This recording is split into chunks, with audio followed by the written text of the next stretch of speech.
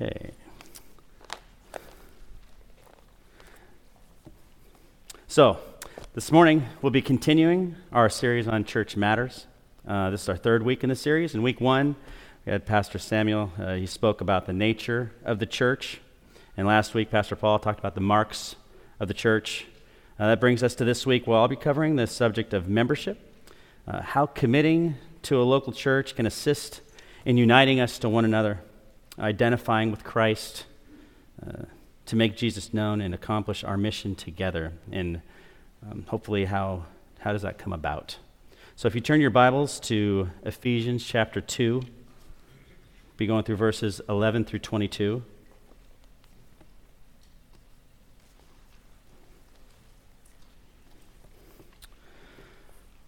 So, during World War II, Hitler commanded all religious groups to be united so that he can control them.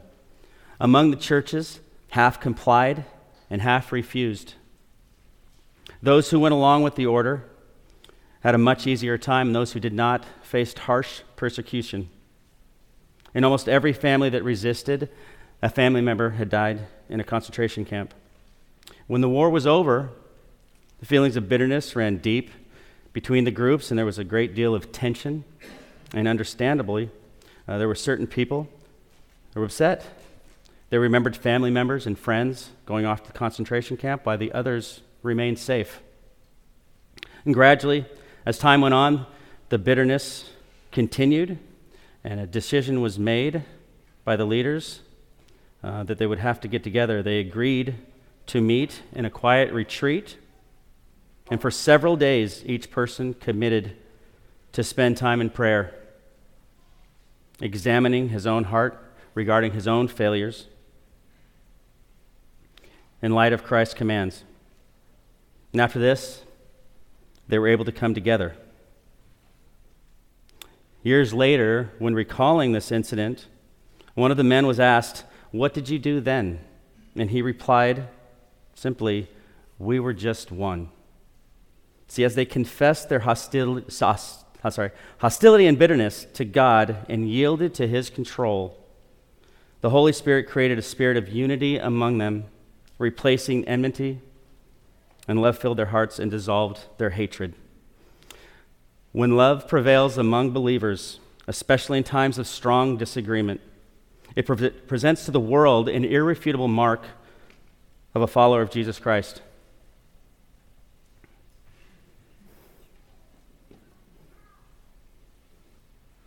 And brothers and sisters in Christ, they bring honor to God's name by pursuing unity in the power of the Holy Spirit, not their own.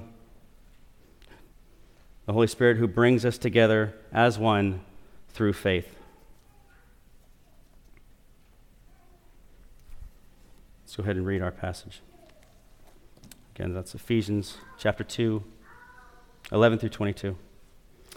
Therefore, remember at one time you Gentiles in the flesh, called the uncircumcision, by what is called the circumcision, which is made in the flesh by hands. Remember that you are at that time separated from Christ, alienated from the commonwealth of Israel and strangers to the covenants of promise, having no hope and without God in the world. But now in Christ Jesus, you who once were far off have been brought near by the blood of Christ. For he himself is our peace, who has made us both one and has broken down in his flesh the dividing wall of hostility by abolishing the law of commandments expressed in ordinances, that he might create in himself one new man in place of the two, so making peace, and might reconcile us both to God in one body through the cross, thereby killing the hostility. And he came and preached peace to you who were far off, and peace to those that were near. For through him we both have access in one spirit to the Father, so that when you are no longer strangers and aliens, you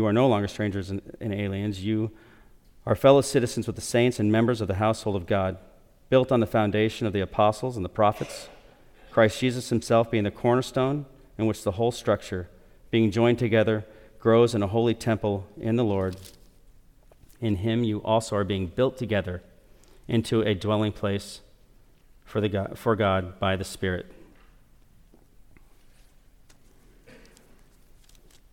So as we go through this passage, I want to point out three distinctives, three unifiers of the church of God.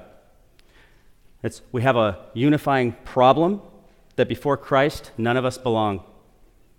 But we also have a unifying solution that as we belong to Jesus, we also belong to one another, possessing a unifying purpose, working together to display the power of the gospel and of its saving message.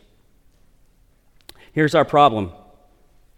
Before Jesus and without Jesus, none of us belong.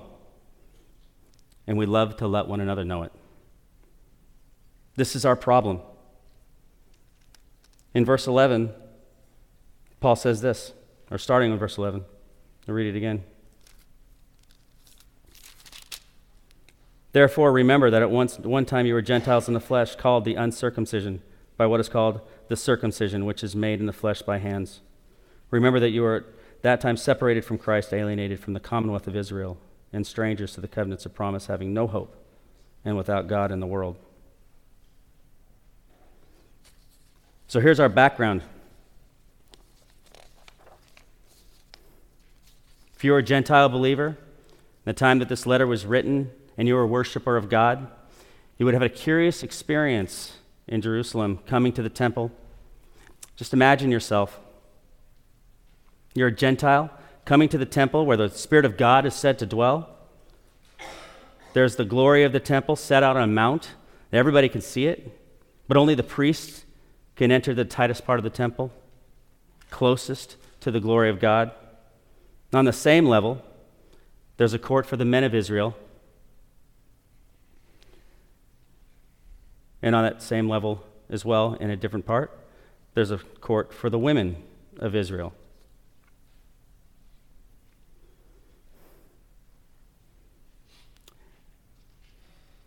And all are close enough that they can smell the incense and the burning. But you in this scenario, you're a Gentile.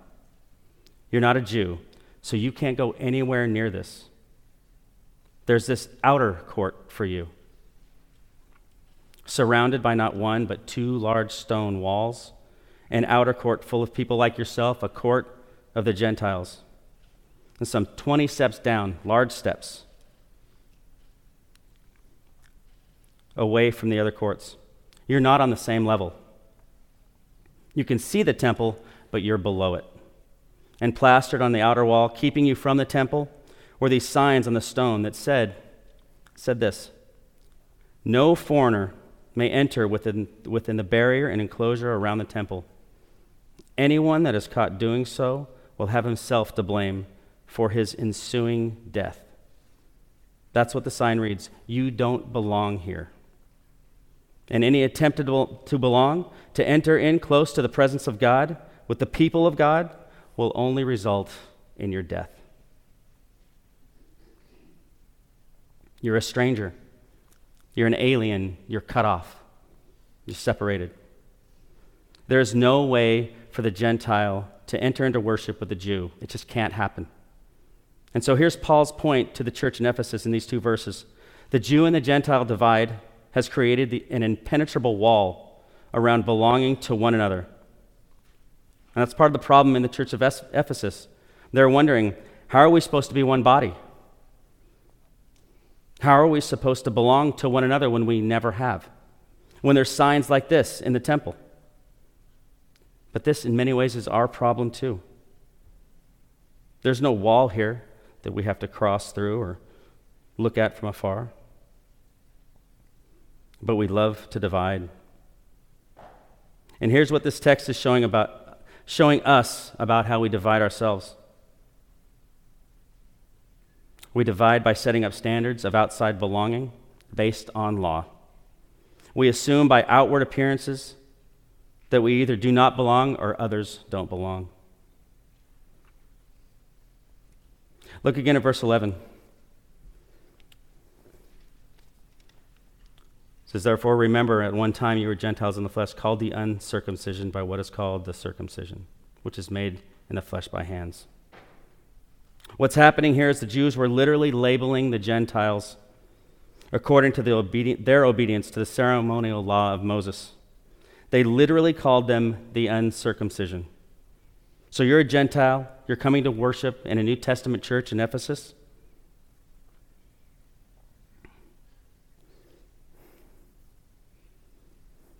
And you overhear, as you're walking by, some Jewish brothers whispering as you walk by, there goes the uncircumcision.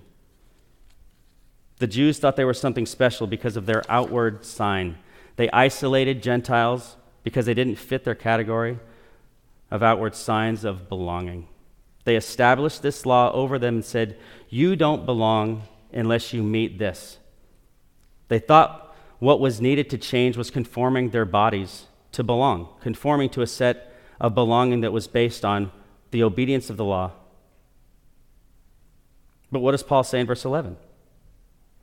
He's reminding us that this Jewish identity on the other side of the cross of Christ is simply an identity of the works of the hands, a standard of belonging that's based on the works of the law. Paul just got done addressing this issue in Ephesians early in chapter 2. Let's look back at verse 8 and 9. And Paul says this to them. He says, for by grace you have been saved through faith, and this is not of your own doing. It is the gift of God, not as a result of works, so that no one may boast. It's not made by the flesh, not made in the flesh by hands. Their salvation did not come from their adherence to the law, but by grace.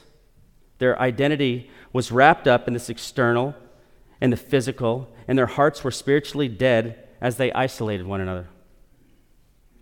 Because, church, when we place the standard of belonging on one another or to the family of God in an outward reality of law, we create division. This is us too. Our natural assumption is that we possess a self-made identity. This is force-fed to us daily. The American dream has led you to believe that you can change your identity in order to belong with what? The works of your hands. You can get a seat at the table. You can become whomever you like by determination, grit, gusto, sacrifice. Some might say luck, but mostly it's works. You can become whatever, and you can belong. You can dress different, talk different, be different, just to belong in whatever way. And this is our hateful, dividing hearts at work. But this is human nature, right? If you belong with me, you have to work to my standards. And if you don't belong to me, I'm going to go ahead and assume that your identity is different than mine. The Jews looked at the Gentiles and said, oh, not circumcised. Well, you'll either have to get circumcised, or unfortunately, you'll always be labeled with this outward identity, the uncircumcised. We look at fellow image bearers and do the same. Not middle class, not well educated, not my skin color, not my social type, not as spiritually mature. Well, you can change for the better. We can maybe share some belonging, if you change and be more like me. But unless you do, you'll always be other. And it will always be hard to be around you because it's always hard to be around anyone that's different than me. But all that does is isolate. You see, in verse 12, this is what happens when we do this. It says, remember at a time you were separated. Paul is reminding the Gentiles that the Jews were continuing to place your inability to fulfill the law. They were telling the Gentiles, you are separated, you are alienated, you're strangers, and if you don't belong, then you truly have no hope. You're without God. And we create a kind of belonging that's based on the works of our hands, and our natural inclination is for those on the outside, for those to retreat.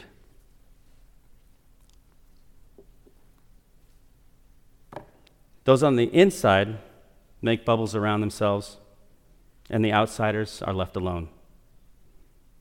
So let me remind you of something, church.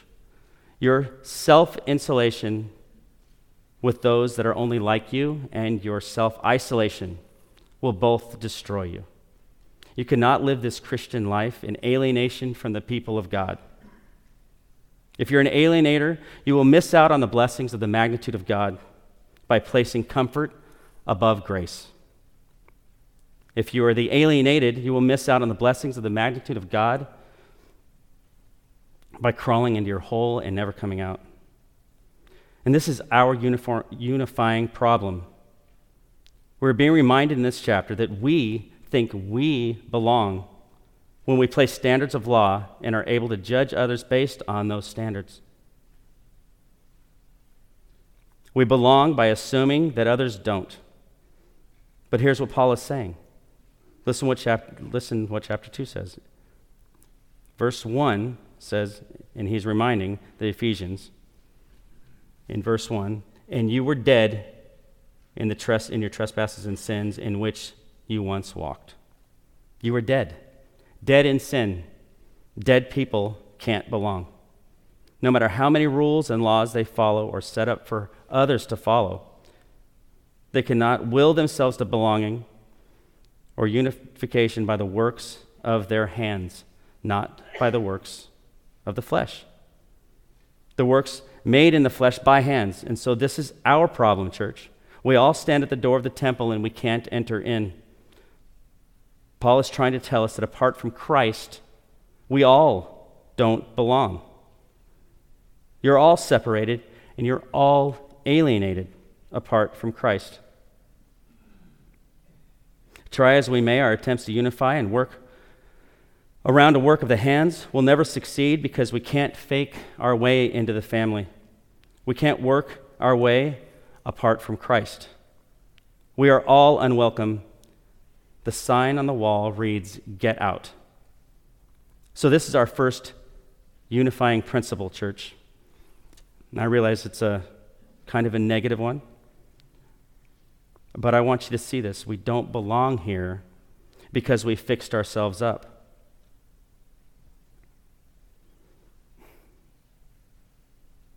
We don't belong here because we enjoy a particular kind of worship, because we enjoy this particular church.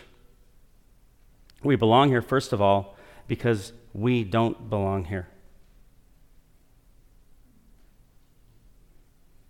We are all equally undeserving of the grace of God. And this is our unifying problem. We are all equally undeserving of the grace of God.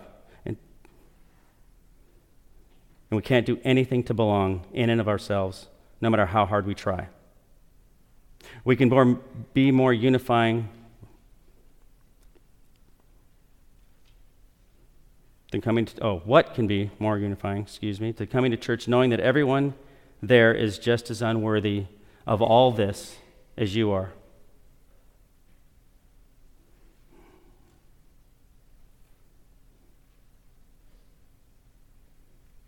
But we can't stop there.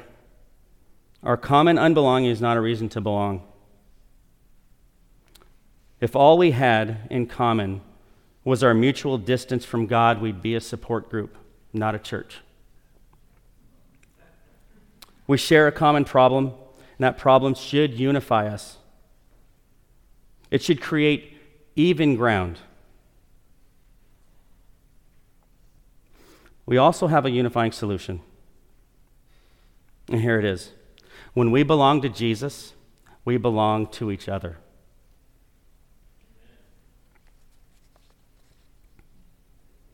Our problem is that we can't create a standard of belonging.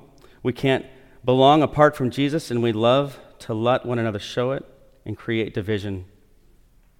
But here we have a solution. And this is the promise on which the unity and the belonging of the church of God stands. So let's start on verse 13. Paul flips the script. It says, "But now in Christ Jesus, you who once were far off have been brought near by the blood of Christ." Continuing 14, he says, "For he himself is our peace, who has made us both one and has broken down in his flesh the dividing wall of hostility." Here's what Jesus did. He broke down all the walls that we love to put up. It's right here in verse 13 and 14. You who were once far off have been brought near, and Christ himself acts as the peacemaker. He himself is our peace, not just the peacemaker, but the very peace that we have. The dividing wall has been thrown to the ground completely. You know what happened when the Berlin Wall was declared null on November 9th, 1989? On that day, when they started letting people across, and they opened the gates and the checkpoints, and they said, okay, we'll let people in and out. When that happened, the men and the women of Germany didn't just cross the wall. They didn't just go through the checkpoints. They took pickaxes and hammers and chisels, and they took down the wall, tearing it down completely in places, piece by piece. And this is what Paul is saying. There are no half walls in the kingdom of God. There are no checkpoints because there are no walls. When Christ's blood promises peace, it doesn't just make things a little chummier. Peace means that there are no walls, that it's torn down. So we love to create all sorts of barriers and checkpoints and to belonging together as one body and as one church. But the wall of hostility between men can only be broken down by, what does the text say? You have been brought near by the blood of Christ. This wall has been broken down. It says in his flesh. This is what Jesus did. He broke down the walls. Look at verse 15, the first part. He did this. He broke down the wall. And we read the first part of 15.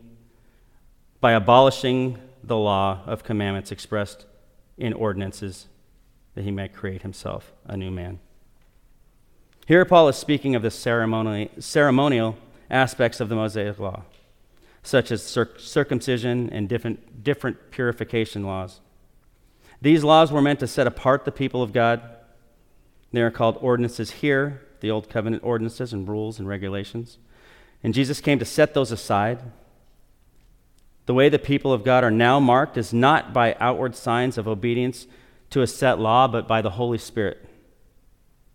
So too Jesus breaks any man-made law of belonging. This is why we confess our sins. We're reminding ourselves that whatever premonitions we have brought in about how holy we need to be to belong, or how holy someone else needs to be to belong, we confess that we are not. That we can't even meet the standards that we put up for ourselves. And we just lay it aside. So ask yourself this question. What standard of belonging have I set up to expect others to fulfill? What standard of belonging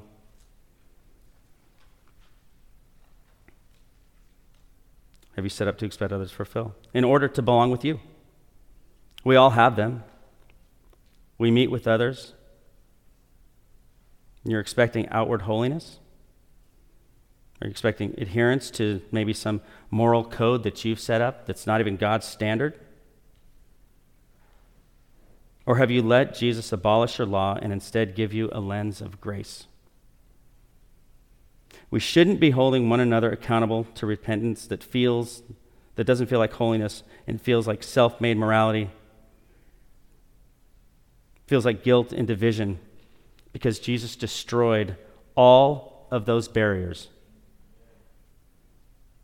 The second thing Jesus does is he creates a new humanity. Verse 15 through 17. By abolishing the law of the commandments expressed in ordinances, that he might create in himself one new man in place of the two, so making peace. And he might reconcile us both to God in one body through the Christ, thereby killing the hostility. And he came and preached peace to you who were far off, and peace to those who were near.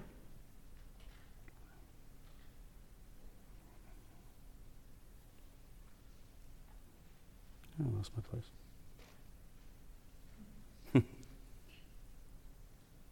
Apologize.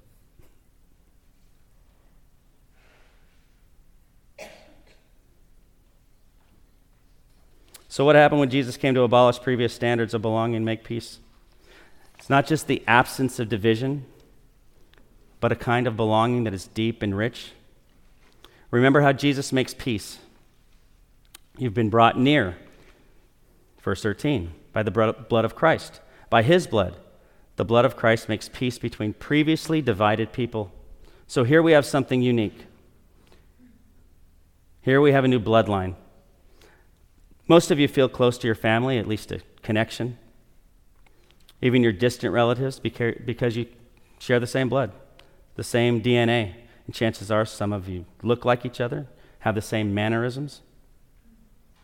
But in the family of God, we have a new bloodline that's perfect, it's pure, and it's precious. The blood of Jesus covers us and makes us new and now runs in our veins. It's a new humanity. This means you have more in common with your brother and sister in Christ that you've never met than your closest unbelieving family member who has the same blood. Because this blood, the blood of Christ, is richer and it's fuller. Anytime you're tempted to create a standard of belonging, to erect a wall, you remember that the blood of Jesus tears down those walls. It makes new bloodlines. So look at the person next to you. Go ahead.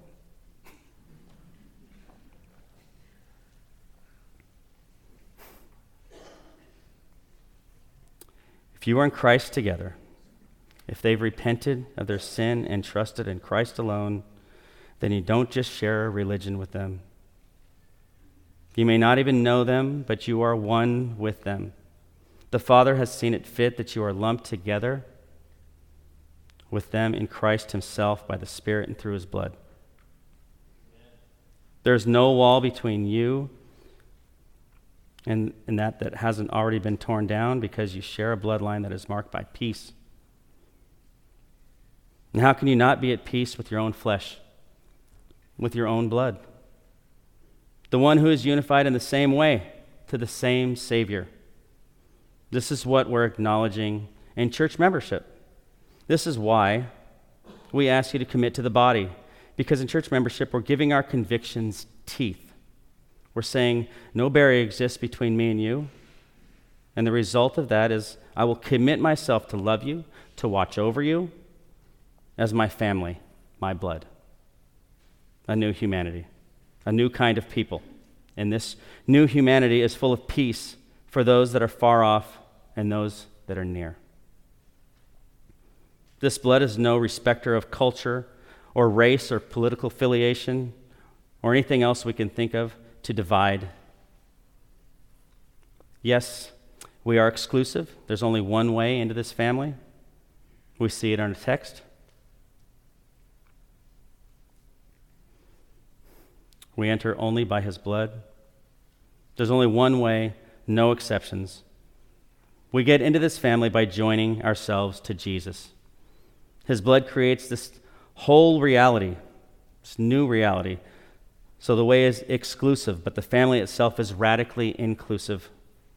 All are welcome, Jew, Gentile, white, black, brown, woman, single, man, woman, single, married, broken, whole, healthy, sick, outcast, all of us, down to the one. Welcome. If we give any hint that the gospel is reserved for only one kind of people, then our church has lost the gospel completely. So I want you to turn with me to Isaiah 56 briefly.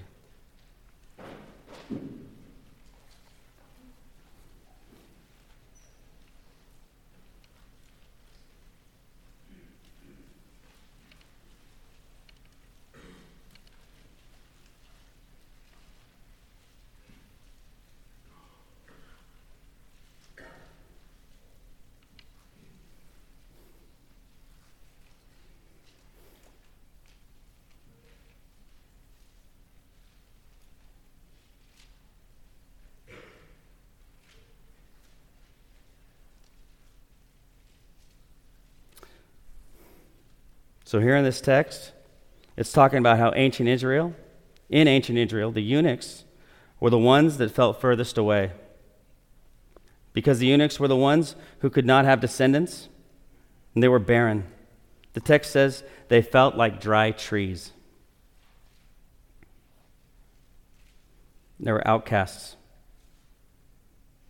So in the face of that, we find this earth-shattering truth in Isaiah 56. Starting in verse 4. It says, this is what the Lord says, "To the eunuchs who keep my Sabbaths, who choose the things that please me, and hold fast to my covenant, I will give in my house and within my walls a monument and a name better than sons and daughters. I will give them an everlasting name that shall not be cut off."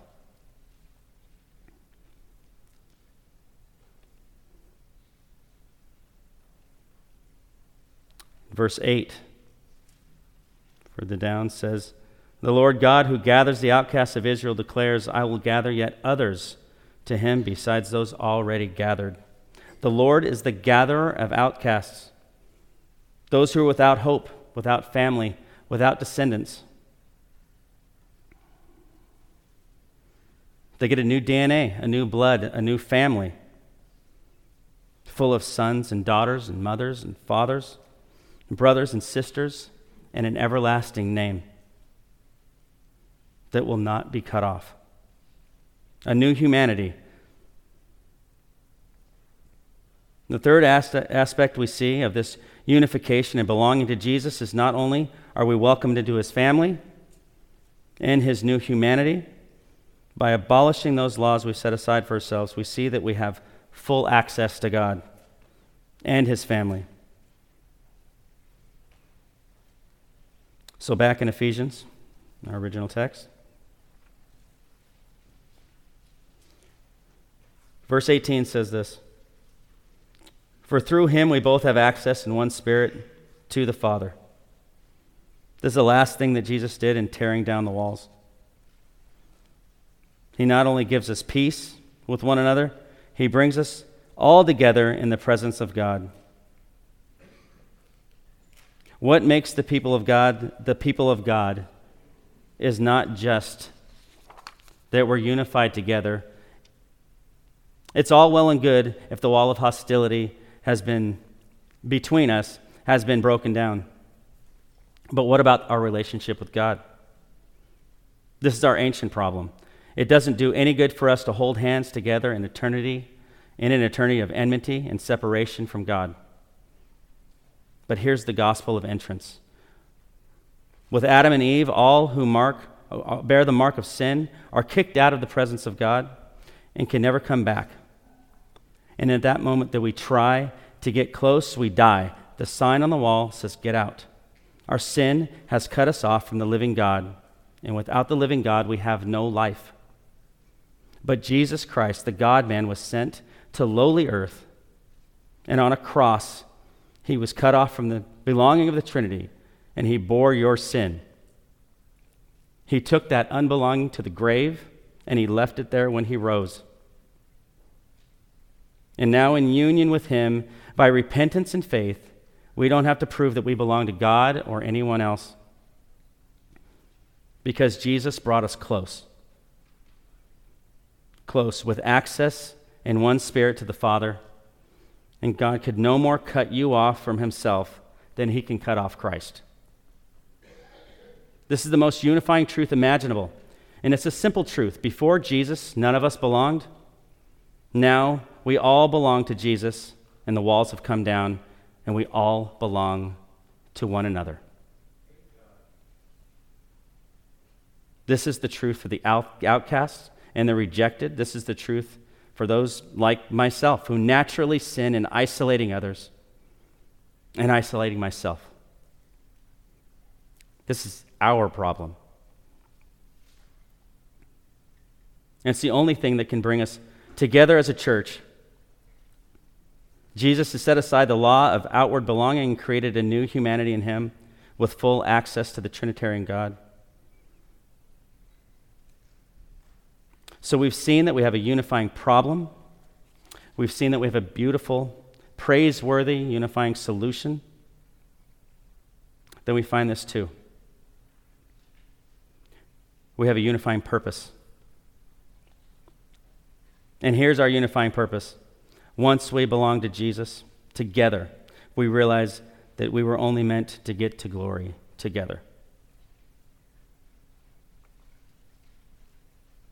There's this one last thing that unites us. You see, the purpose of this Christian life is faithfulness until glory. So we would be faithful, we would run the race until we reach the end, and God would say, "Well done, good and faithful servant." But we realize that we were never meant to get there alone. So read with me 19 through 22.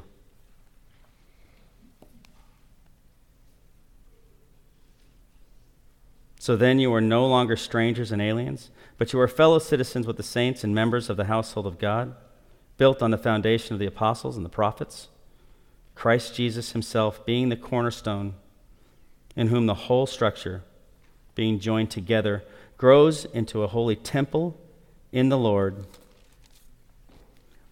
In him you are also being built together into a dwelling place for God by the Spirit.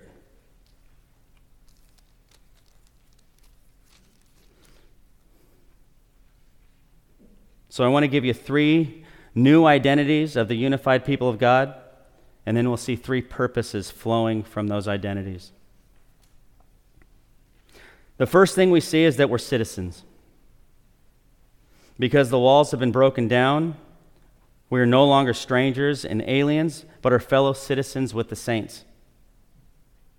The unifying work of Jesus creates this new humanity, but it's also this new realm, this kingdom. When Jesus came to earth, he announced that he was bringing in this new order, this new regime, if you will. Bringing the kingdom where he's the king. So now we live as citizens in this kingdom, unified to serve under one Lord, Jesus Christ. Citizens with kingdom purpose. So you want to know the best way to promote unity among the family of God? Being a part of kingdom purposes together. Serving together. And within the church, this very practical thing. We need servants. We need people to serve the church together. We need citizens of the kingdom to work for the good of the kingdom. Serving the church is one of the best ways we can promote unity together. We're not isolated in this. We're in this together, and we're unified by a common purpose. We're citizens. But we also see that we're a family. We're fellow citizens. This is verse 18. With the saints and what? It says, members of the household of God. So I don't know. You may glance over that. But it's amazing. And not only are we brought into the kingdom as subjects and servants, but we're brought into the family. You might think that being a Christian means that you work in the fields of the king you never met. But in reality, it means living with him in his castle as part of his family. And the kind of family he creates with his people is far more serious than any family you've ever experienced before. I'm reminded of Jesus, who in Mark chapter 3 goes before the crowds, and his mother and brothers are around them, and they're calling out to him. And someone says, "Jesus, your mother and your brothers are outside. They're looking for you." And what does he say to them? "Who are my mother and my brothers?" And looking at those that sat around, he said, "Here are my mother and my brothers. Whoever does the will of God is my brother and my sister and mother." We're acknowledging that family of God creates these ties. I'm not trying to devalue your earthly family. I'm attempting to promote the family of God as a deeper reality, And our belonging to this family is to show one another the love of God in Christ. And as a church family, this is our purpose. Now, occasionally you can have challenges with families. You might find instances where you fight with one another, or you disagree. So my question is this: if God has truly done this in Christ, if we believe what the Scripture says, and He's truly done this, truly made us that close, what are you doing to maybe move towards reconciliation? Towards those who have hurt you, those members of the household of God that you feel some sort of enmity with? How are you pressing into that familial love? Are you willing to be inconvenienced by your brother and your sister? Do you come to church to check it off your Christian to-do list, or do you come to belong? Do you share your sin with your church family, your burden, your soul? I know they're not often like you.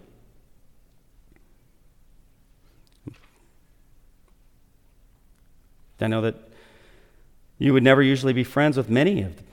But the church is not made up of natural friends. It's made up of natural enemies.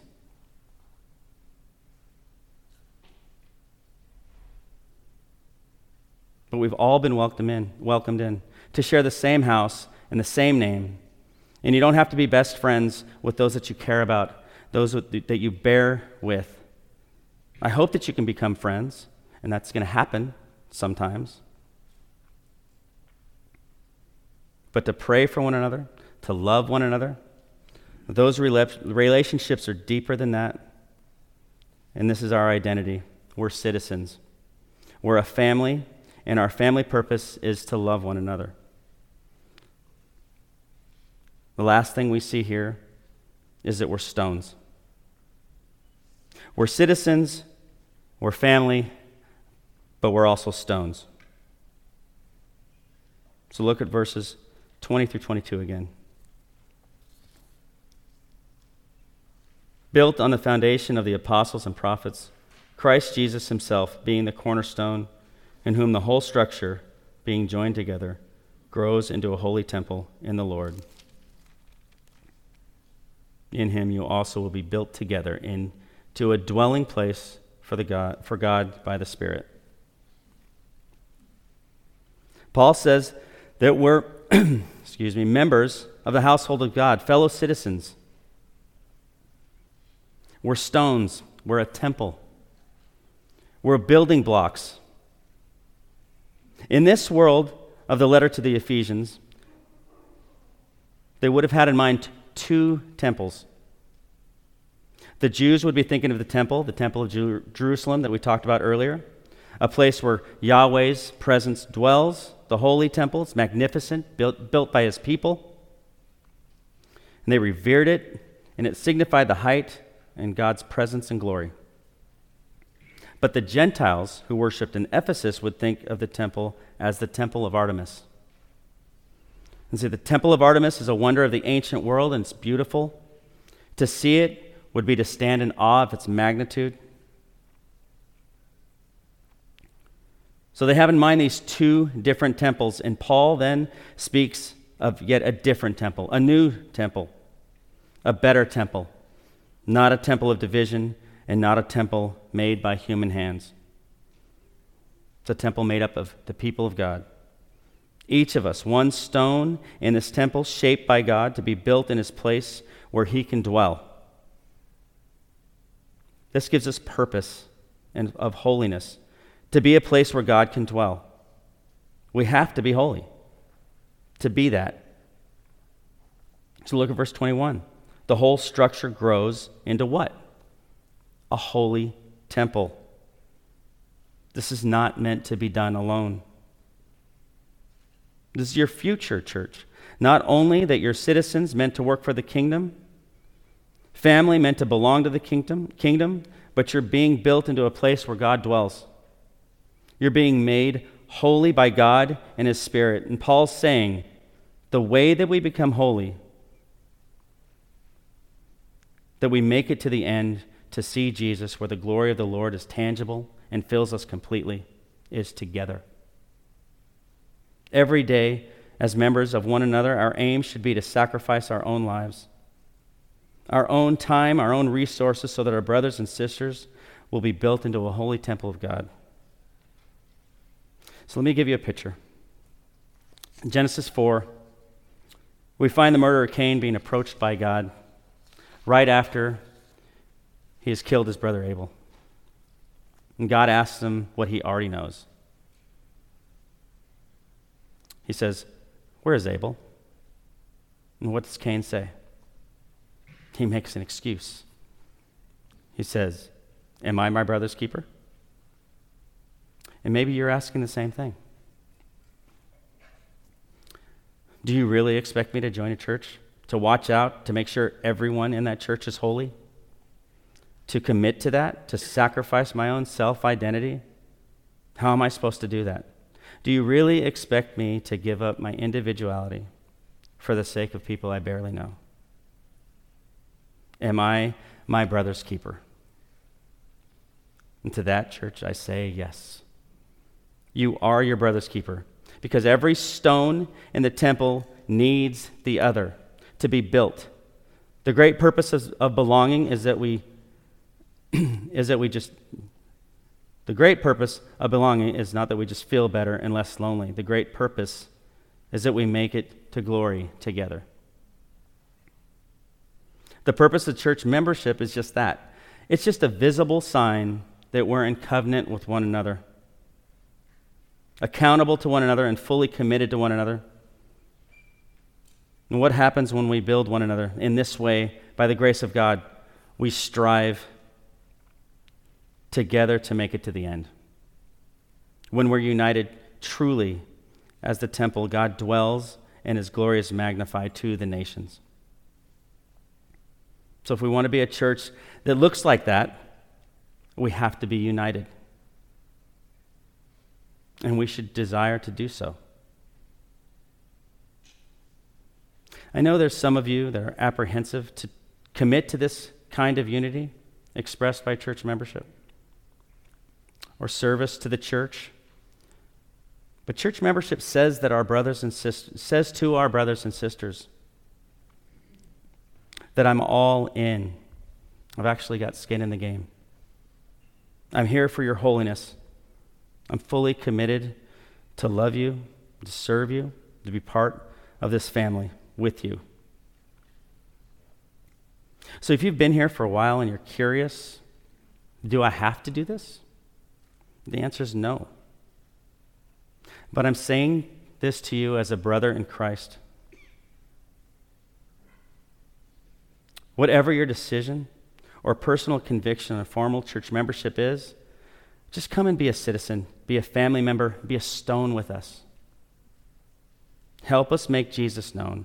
Help us build his holy temple together. See, I want you to feel the weight of this morning. If you belong here, if you're in Christ, don't wait any longer to press in, church. We need one another. We have this unifying problem.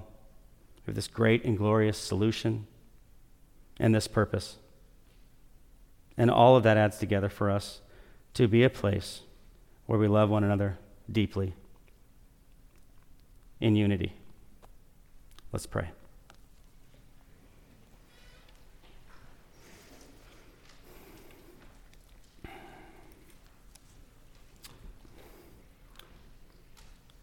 Father, thank you for the truth of your word. And I ask for wisdom and strength so that we can hold fast to those truths. I thank you for the love and unity that I see that's so prevalent in this body. I pray that that unity continues to grow and with one another. And as it grows, Lord, just building your temple. And I pray that as we love one another and how we love one another is glorifying to you. I just pray these things in Jesus' name. Amen.